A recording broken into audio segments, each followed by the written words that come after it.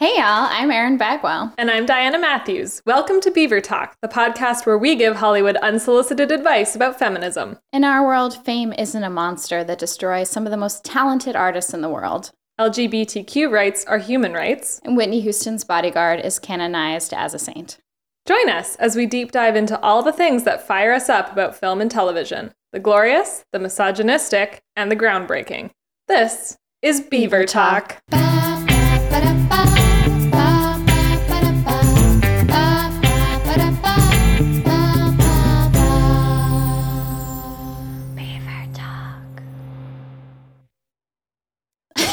Hi, Diana.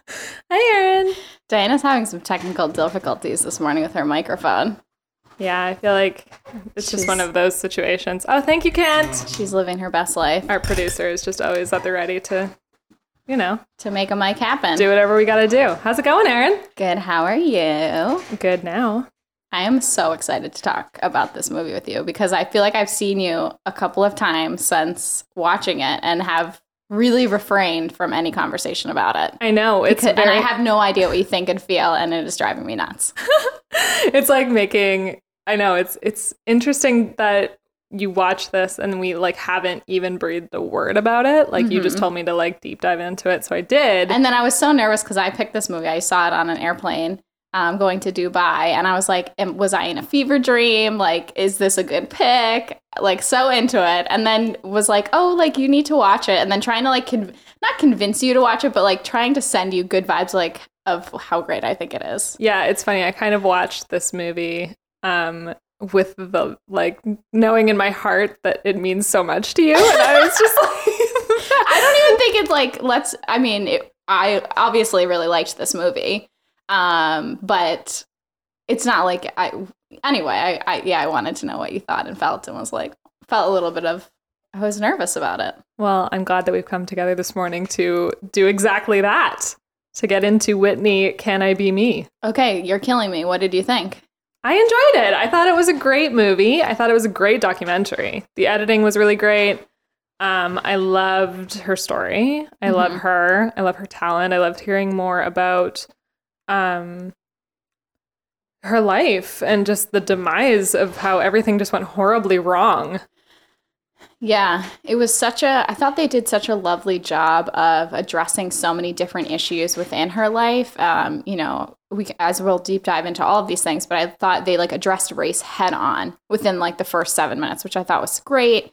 Her family life, building her up as this person who's really a relatively unknown in the music scene, and then watching her rise and watching her fall. I think they did a really great job of showing the full spectrum and the layers that is this person.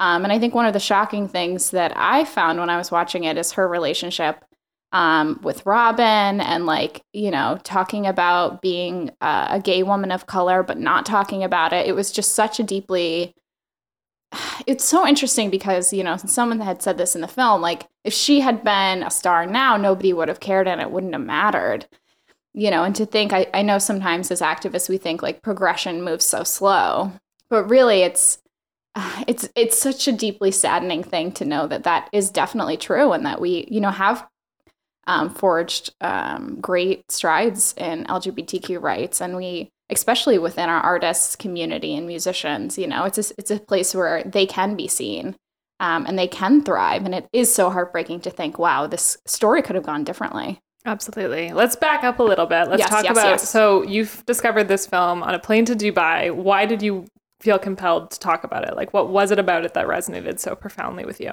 I thought there were a couple of things. I'm a huge Whitney Houston fan. Of course. I feel and I think, and I was in New York when she died, and I feel there was such a heaviness to that. And actually, the day before she died, I got into a fight with a DJ. As one does. Always. In my youth, when I used to, I've gotten into a couple of fights with DJs, actually. Why does this not surprise me at all? 2 a.m, too many cocktails, and need to hear Want to Dance with Somebody. Oh my God. And the DJ would not play it. And I got into a screaming match with him actually about it, and then gave up and sashayed away. And she died the next day. And it was such an intense, obviously I'm making the story about her death about me, But really, I think fans felt like that. Like they felt so with her. And, she's such a great singer, really, at the heart of it. Like her vocals and, we're going to get into The Bodyguard and I Will Always Love You. And just to hear her, the strength and the power in that and the vulnerability in that. I don't know. I'm just a huge Whitney Houston fan. So when I'd heard about the documentary and when I saw it on the plane, I was like, cool, I can't wait to get into this and watch it. I just really wanted to be entertained and I wanted to hear the music and I just wanted to kind of learn more about this woman who I admired and really truly didn't know a ton about, Absolutely. Yeah. It's funny watching this documentary solidified for me that she had died.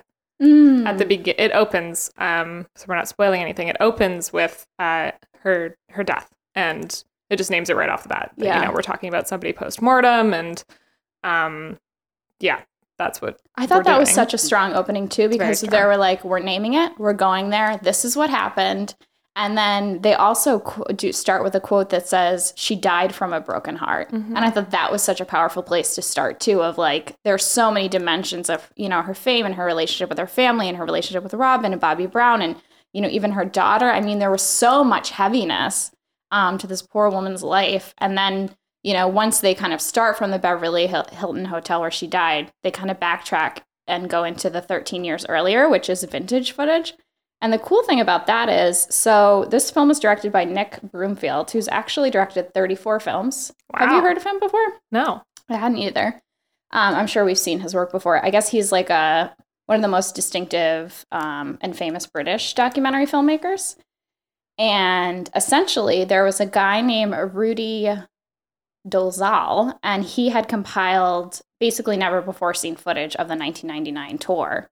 And Nick got a hold of that, Nick Broomfield, the director, and the two of them kind of started sorting through footage and really deep diving into it. So, it starts with her death and then kind of goes into this really great archival footage, which is so interesting. Like all of it is so good. And it adds such a historical relevance doesn't seem like the right word, but there's something really interesting about vintage footage. Yeah. And showing that and showing the tour. And I thought that adds such a richness to it.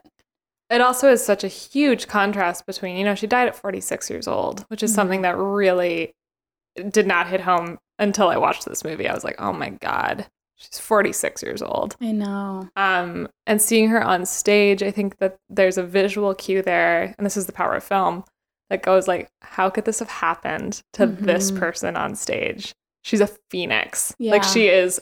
When they talk about how her body contracts like a linebacker as she sings with her full presence, you got like full body chills. It was like to hear these musicians. That was really cool too. They bring all the musicians from the tour back to interview them about, the music and what it was like to work with her. And it was so incredible just to hear from all these people. Yeah, what I really liked about that is I find so many documentaries about musicians can kind of get into the thing of like, you're really talented, or like she was just so good, or like like it's very surface level. And they were like naming like notes she was able to hit, and they were naming, the saxophonist talks about how like she would always play around with tempo, and like they were constantly like in awe of like what her range was able to do. And it got very technical. And there was such an admiration for her that went far beyond like record sales and all that kind of stuff. Like they just said like she's literally the best voice we've ever heard, ever, and we ever will hear.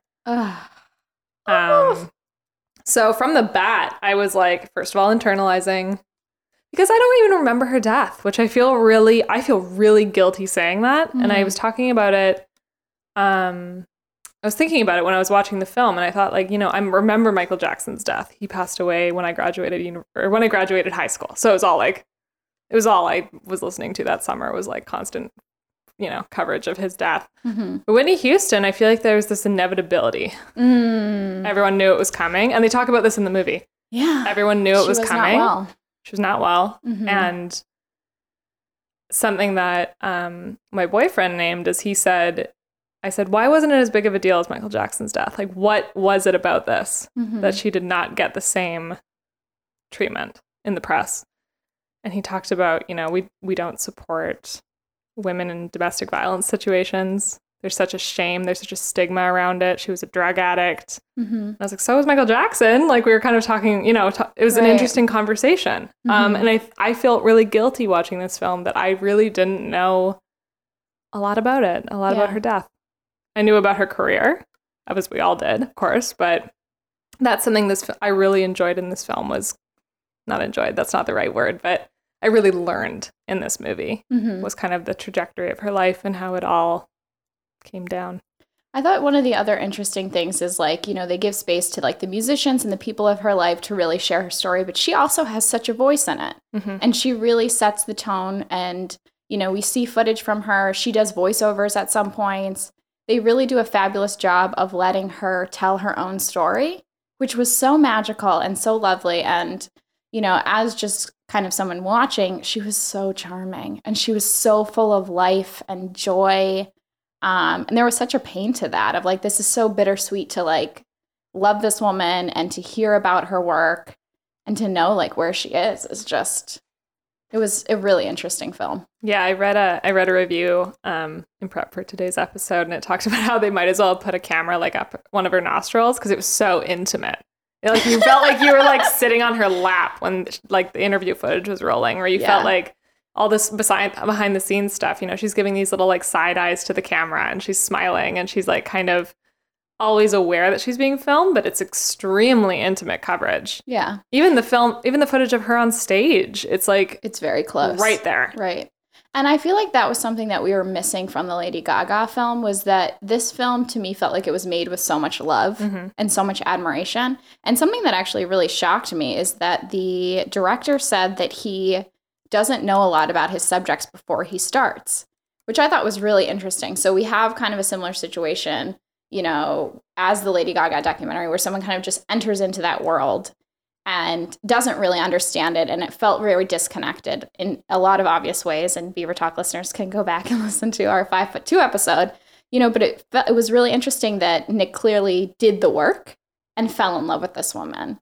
And he wrote about doing the editing. Let me just find this quote, where he basically talks about that he would, I can't find the specific quote in my notes, but basically that him and the editor like cried a lot making this movie. That they just, first of all, they fell in love with her. And then they continued to just be gutted by what happened and how it happened. And I thought that was really evident. Like, I feel like one of the reasons that I wanted to watch this movie and talk about it is I feel like as a creator and as a director, like you can feel when somebody loves their work and they love the subjects and they're trying to convey a certain emotion or feeling. And I felt like you could really get that from this film. Yeah, absolutely. I think he was sometimes, portraying from the place of a fan. He was sometimes portraying from the place of a friend. He was sometimes, he occupied all of these different spaces without it sounding, completely over the top, emotionally draining. Yeah. He had a really nice note of just like the heartbreaking reality of what this was. Mm-hmm. And that was also echoed in the interviews that he had with everybody, as they all kind of played along on that theme. But I agree. I think that it also had a better arc than the Gaga doc. There's such a clear arc to telling Whitney's story. Yeah. And the payoff in the Gaga doc, not to dredge all of this, but it wasn't I didn't believe it. Mm-hmm. I didn't believe that the Super Bowl was this like incredible, huge thing that really meant anything. Yeah. And maybe it did, but the movie didn't show it as that. And so I think that showing her leading up to her death and how many people tried to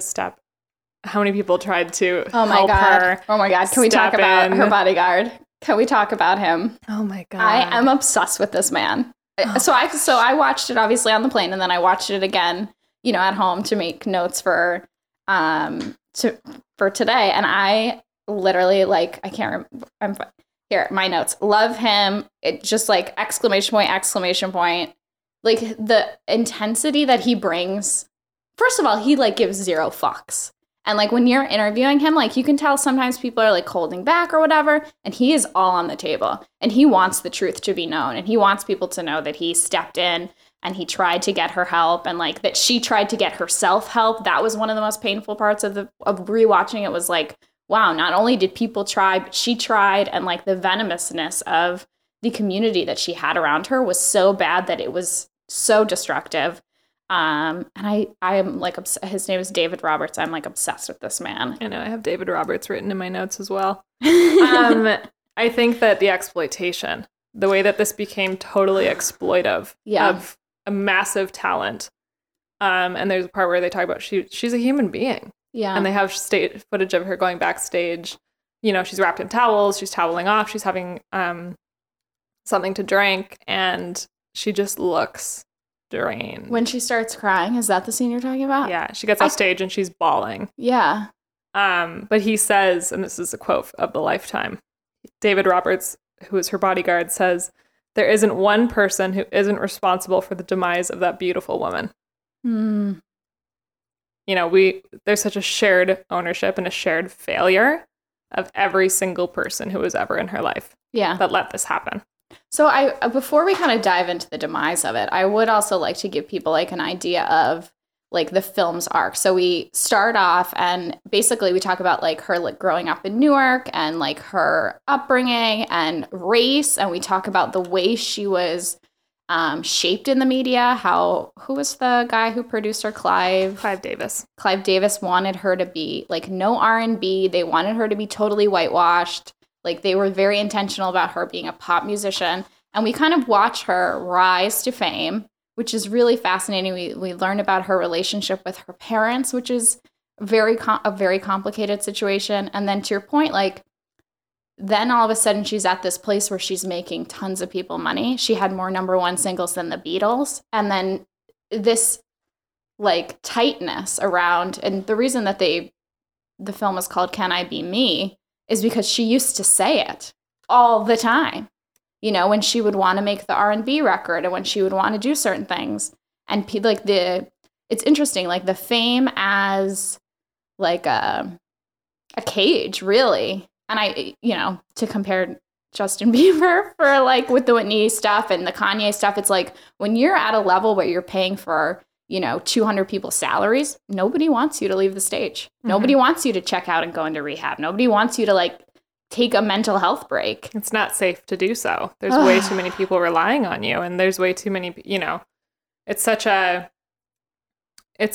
interesting thing to just see how she was totally packaged and brought up and brought through by Clive Davis, got all these awards, got all these #1 hits, and then lost the support of her community, the support of the Black community. Yeah. And there's a scene where she's booed at the Soul Train Awards. Can you even imagine booing Whitney Houston? Oh, it's so devastating. I can't even imagine. So they play a clip from one of her videos and she's literally booed. And it's on that night that she meets Bobby Brown. I know. She met him at a time of pain, at a moment of pain. Right. It's like Greek. It's like, you know what I mean? It's so poetic. I know. That happened that night. And I thought they did a really good job because I feel like we don't know or obviously now we do, but I feel like I've always hated Bobby Brown because I associate, you know, Whitney's demise with him. And I thought they did a really beautiful job of showing, you know, obviously there is so much wrong with him.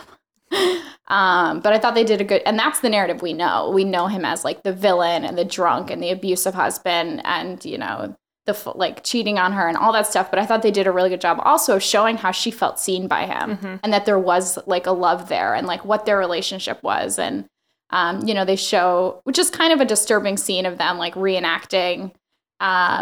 What's love got to do with it? Yeah. Between Ike and Tina. But there's also like such a joy to it of like them like there's such a playfulness to their relationship that was very relatable. And also I think that's what makes it so scary. Yeah. Because people talk about how they like didn't know how to react to it because she did feel so seen and she did seem so happy. Yeah. And there seemed to be this, you know, two megastars coming together. There's a certain level of they get it. Understanding. There's stuff they don't have to explain to each other, I'm sure, that they would have to explain to other people.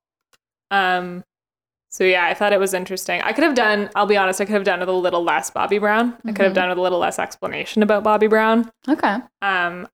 I knew that story. That story to me was something that's been told. It's been like played out. Yeah. So I kind of wanted the film to get back to her. Yeah. But obviously they became It's such a big part of her story though.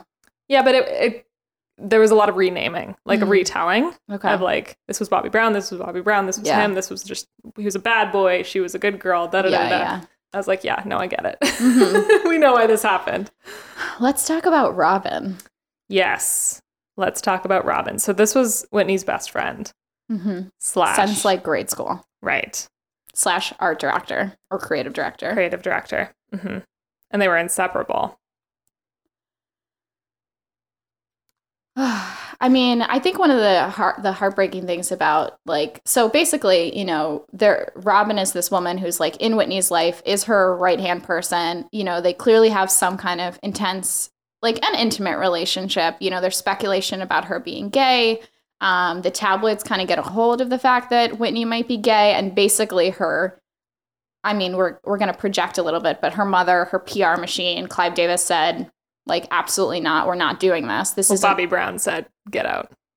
Bobby Brown cut it. Well, I think that Whitney had been told before Bobby Brown entered the picture that she was not allowed to be herself, and she was not allowed to express this. So Robin kind of went to the side of her relationship and was still a huge part of her life and her business, but wasn't allowed to take up a romantic space, which left room for somebody like Bobby Brown to come in. And I feel like it's really interesting, you know, when they talk to her mother and Oprah and they have that sit down about like, you know, what if Robin had been her partner, and what, you know what I mean? And basically her mother being like, absolutely not. Like, I don't believe in it. My religion doesn't believe in it. And we would not have accepted her. Which I think is the really devastating underlying part of this, is like, if we had allowed this woman, you know, to be involved in this romantic relationship, then, you know, obviously the speculation is that she would still be with us. This romantic relationship that brought her so much joy. And like the second part that's really upsetting about that interview with Oprah and us and Whitney Houston's mother, Sissy, is that, you know, Oprah says, okay, well, what do you think about Bobby Brown? Were you happy about Bobby Brown? And her mom's like, no. It's like, no matter what, like Whitney Houston was just supposed to entertain us all, and she was never supposed to have any kind of human need. She didn't need a partner. We wanted her to entertain us. Like, well, her relationship with her mother was so distressing in so many ways too. And I feel like, you know, we've talked about like Kim and Chris's relationship and how Chris really is a person who wanted fame, and Sissy was a person who, you know, I felt to the same way, like kind of resented her daughter and resented the fact that she stole her singing style, which is what she says in the film. And that was really, really hard to hear. And even her relationship with her father, and I'm kind of jumping ahead to the end a little bit, but like basically, you know, we show Whitney, we show kind of her demise. You know, drugs are obviously like a huge part of really what keeps her kind of checked out of all the pressure, it feels like. Well, what I thought was the most interesting part, or one of the most interesting parts, is how drugs had always been a part of her life. You know, they talk about her doing drugs with her brothers, and her brother said, you know, I took heroin when I was 10. That's so crazy. I know, but that's something that I don't know if it was just a fallacy perpetuated by the media, but she did not become a drug addict when she got famous. She was doing drugs and taking drugs very early on. And that problem was there, and that problem existed. And fame, I mean, as we all know, only has a condition to exacerbate these kind of problems. Yeah. So I thought that was really interesting that I learned from the documentary is that this had always been a problem for her. Right. And nobody did anything then, you know? Like, there was just all these moments where she was just expected to be this machine who didn't need any love, didn't need anything. Yeah, and one of the painful parts is that, like, when she started getting help and when she started setting boundaries and saying no, that's when her relationship with Bobby Brown really fell apart, when she started creating boundaries and, like, stopped doing everything he wanted. And it almost felt like he wanted her to be back, like, to be in a controlling place where she would, again, to your point, be the machine and be. There was such a desire to keep her both constantly moving forward as this like robot, but also codependent and dependent on Bobby Brown. Absolutely. And controlled by people and really held off in this isolated little space, which we've seen time and time again with a lot of performers who have had similar circumstances. But there's something about this film, because it is such an intimate look. Well, and I think we know the outcome. You know, I think if we had told this story, you know, to anybody else who's currently an artist right now, it wouldn't hit as hard. Like, we know the consequences of this, and they're so dire. And even to hear, you know, about her relationship with her daughter, that was another gutting part, is like, you know, she has this relationship with her daughter, and at one point she's doing these really intimate interviews.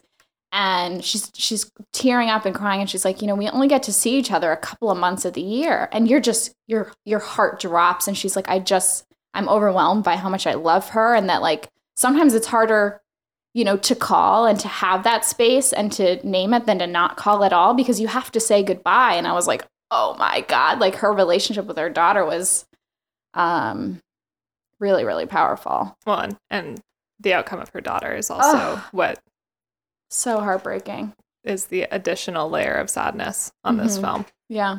And when David Roberts, our favorite bodyguard, says, that kid, Bobby Christina, never had a chance. The kid never had a chance. I mean, he just goes there. He just like, I'm tired of talking around everything. I think he feels so much responsibility because he basically in the film, he writes a letter to the family and to the business owners. And he says, listen, she's not well. Here are the people who are giving her drugs. Here's the drugs that she's doing. Here's how she's getting them in and out of the country. He writes it all down. He names it, and he's let go. Mm-hmm. And it's like, wow. Yeah. Thank you. We no longer need your services. No. And then to hear at the end that her father sues her for $100 million, basically on his deathbed. This man that really is her closest ally in her family, that he turns on her for money, is just, it's like icing on the cake of this woman's, horrible experience. Mm-hmm. Yeah. I know. It's a big one. And I think that. But I will say, we are talking about the devastation, being gutted, but in between this really intense story, are moments of pure joy of her performing.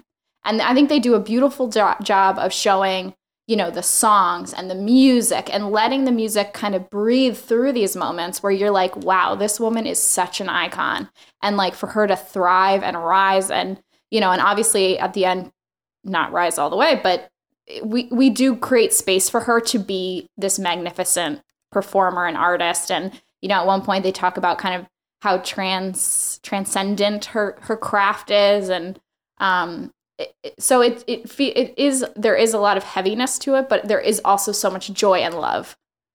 Yeah, there is, and I love.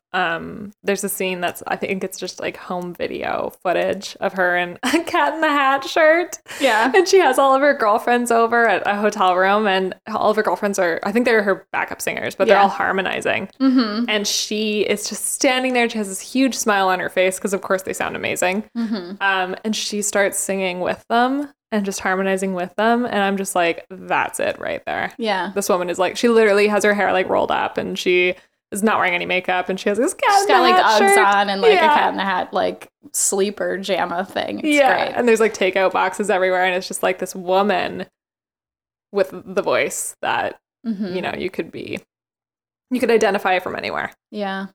It's amazing. I also love that Kevin Costner made them drop out the musical verse in the beginning of I Will Always Love You. Why was that given so much space? Why did we bring David Foster in to talk about that? I was like, okay, great. Is it just because it's so iconic? Perhaps. And we need to give a white guy credit for this? Yeah, probably. It made $411 million worldwide, and it is the best-selling soundtrack of all time. I mean, yeah. So good. What are your thoughts on The Bodyguard? I got a lot of thoughts on The Bodyguard. Share some of them. I know that it's funny, we didn't talk about this film, but we talked extensively about The Bodyguard.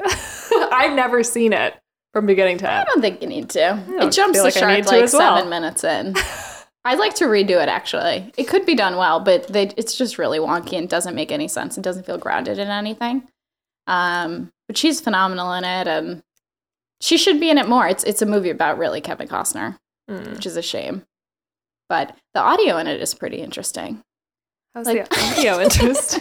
Film is bad when you're like paying attention to the audio. Yeah, I'm like trying to give them some. Well, I mean, sound design is very important, but absolutely. I will say like they're it's all about like the stalker who's like coming to get her, and sometimes they'll do this thing where you can hear it before you can see it whenever the stalker is coming. You know what I mean? So like it kind of throws you off guard of like, ooh, I can feel like he's around, but I don't know where he is. And that was well done. Well, great. I'm sure that's never been talked about in the context of The Bodyguard.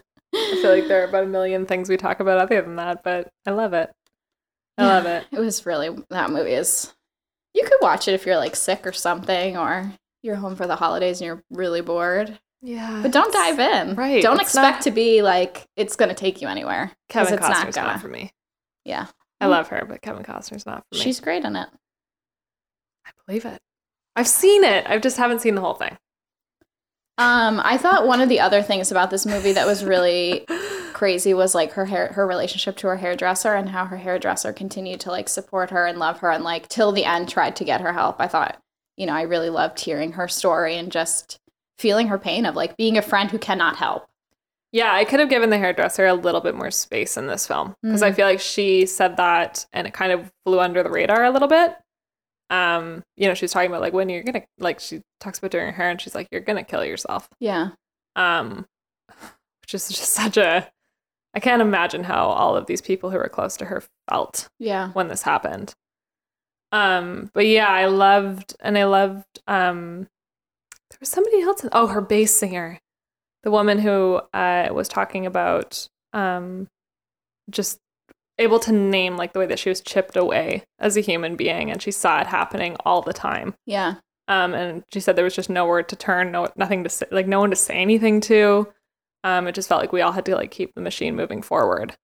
I also love how they gave her so much like historical context of like, this was a woman of color that like broke barriers in like such a way that like we would not have Beyonce. Mm-hmm. Like she just the naming of how much space Whitney took up and how powerful she was as an artist and a role model, and just all of those things, I thought that was really lovely to hear too, and have somebody name. And I think that was the saddest part, is at the end when they were like, her legacy is that people, to your point earlier, were like, they were expecting this, and we just kind of now treat her as this person who suffered this drug addiction. And, we put a lot of blame on people who go through those experiences. And it was like, no, this woman was the greatest singer, is the greatest singer. We haven't heard anything like this in our lifetime. We need to give her the space she deserves. Yeah. And we need to talk about it. And I think that that's something that made me really sad when I started looking into and researching this movie, is it only made $7 million. There was no promotion for it. There was no distribution. Premiered at Tribeca. Yeah. And from there, we made like $10. I mean, this movie should be shouted from the rooftops. Like, why is her story not being told everywhere? Yeah. As opposed to the Gaga documentary. But that's something that made me sad, like, I think that Whitney Houston's story is very important, especially given the history of her as a Black woman and where we are with Beyonce and how we hold up Beyonce to this, like, untouchable place. But it's like, there were people who came before her who set this up. God bless Beyonce. I mean, yeah, every day. She's doing great. She really... What's she doing? She doesn't need me to tell her. We all know. But Beyonce, just like, if you're listening, we'd love to have you over at Beaver Talk. You're doing great. You're doing great, just girlfriend. Want you to know you are doing great. I feel so much admiration and so much... It gave me such a different perspective, and I love kind of conversations around fame and like what success does to people and like the battle with that and like what it takes from you and like all of this. And I thought that this film did a really good job of addressing it in a real way. Yeah. And I think it also answers the question that she asks, can I be me? And the answer is no. Not in this life. Right. Which is it's the most powerful part of this documentary, is that it shows how much she could not be herself. Mm-hmm. A voice I really wanted to hear from was Robin. I wish at some point we had heard from Robin. Right. Whether it be an interview with the director. We see a little bit of archival stuff with her, and we see her, but I think they also kind of wanted to give her, I would have loved to hear from Robin. I'm making excuses, but they obviously couldn't get her. Well, yeah. I think she's profoundly moved on with her life. She has a partner and twins. Yeah. Which is really amazing. Robin, hope you're doing great. I know. But I think, and I wonder if there's a little bit of mythology they wanted to create around Robin about like, she gets to exist as the person who was not a part of this sideshow. And also, she walked away, and that's her decision, and those are her boundaries. And, she doesn't need to be in this movie in some spaces as well. It would have been great from a storytelling perspective, but I also understand the pain of that and not wanting to revisit that. Mm-hmm. So I only have one criticism of this film. I have two criticisms. Let's hear 'em. Of this film. The subtitles, the grammar was wrong. Did you notice that? No. There were like a couple of... And I'm like not a She's not about that gram words. Yeah, it was, I don't know. They were wrong. Like the way that they worded stuff sometimes like was very weird. Like they had written it in like 5 seconds and forgot about it. It was very weird. And then at the very end, I really wanted them to continue to play out that song. Yes. And they didn't. My God, yes, and I couldn't figure out, here we have this beautiful story. The film is fantastic. And it almost felt to me like director's fatigue of like, wrap it up. Yeah. No, play that fucking song out. We want to hear the music end on a big high note. And for some reason, they played it for like 15 seconds and then dropped it. Yeah. And I couldn't figure out why. Give us a montage. Give us like, I'm Every Woman is such a powerful song. Let that shit play out. We also hadn't heard at that point, I Want to Dance with Somebody fully. I wonder if they couldn't get the rights to certain music. Yeah, it kind of felt like we had bits because and pieces. They definitely have been sued. Oh, the really? director has been sued, yeah. By who? By her family. They didn't want her to tell the story. Shocking. That's shocking to me. Yeah. But yeah, what I love about this documentary is I learned a lot from it. I didn't know a lot about the subject. I mean, we all know who she is, but I learned pieces. And I think that's something that's, as a popular culture junkie, I love to learn more about the people. I mean, we need to pay tribute to these women of color who are like iconic. Everyone should watch this movie. Yeah. And I think that the homosexuality piece, the drugs weren't a problem, being gay was. We were totally fine with the drugs and her being addicted to crack, but just don't be gay. Right. There's such we take that conversation for granted sometimes, and we need to, I think, it's always worth revisiting to talk about people who still live in these realities and still are not able to fully be themselves. Right. Whether you're working, as an accountant or you're Whitney Houston. Yeah. I think the conversation about identity and the conversation about being your fullest self is always worth having. And I think that's when this documentary really starts. I love it. Where can you watch this film, Erin? You can watch it on Showtime.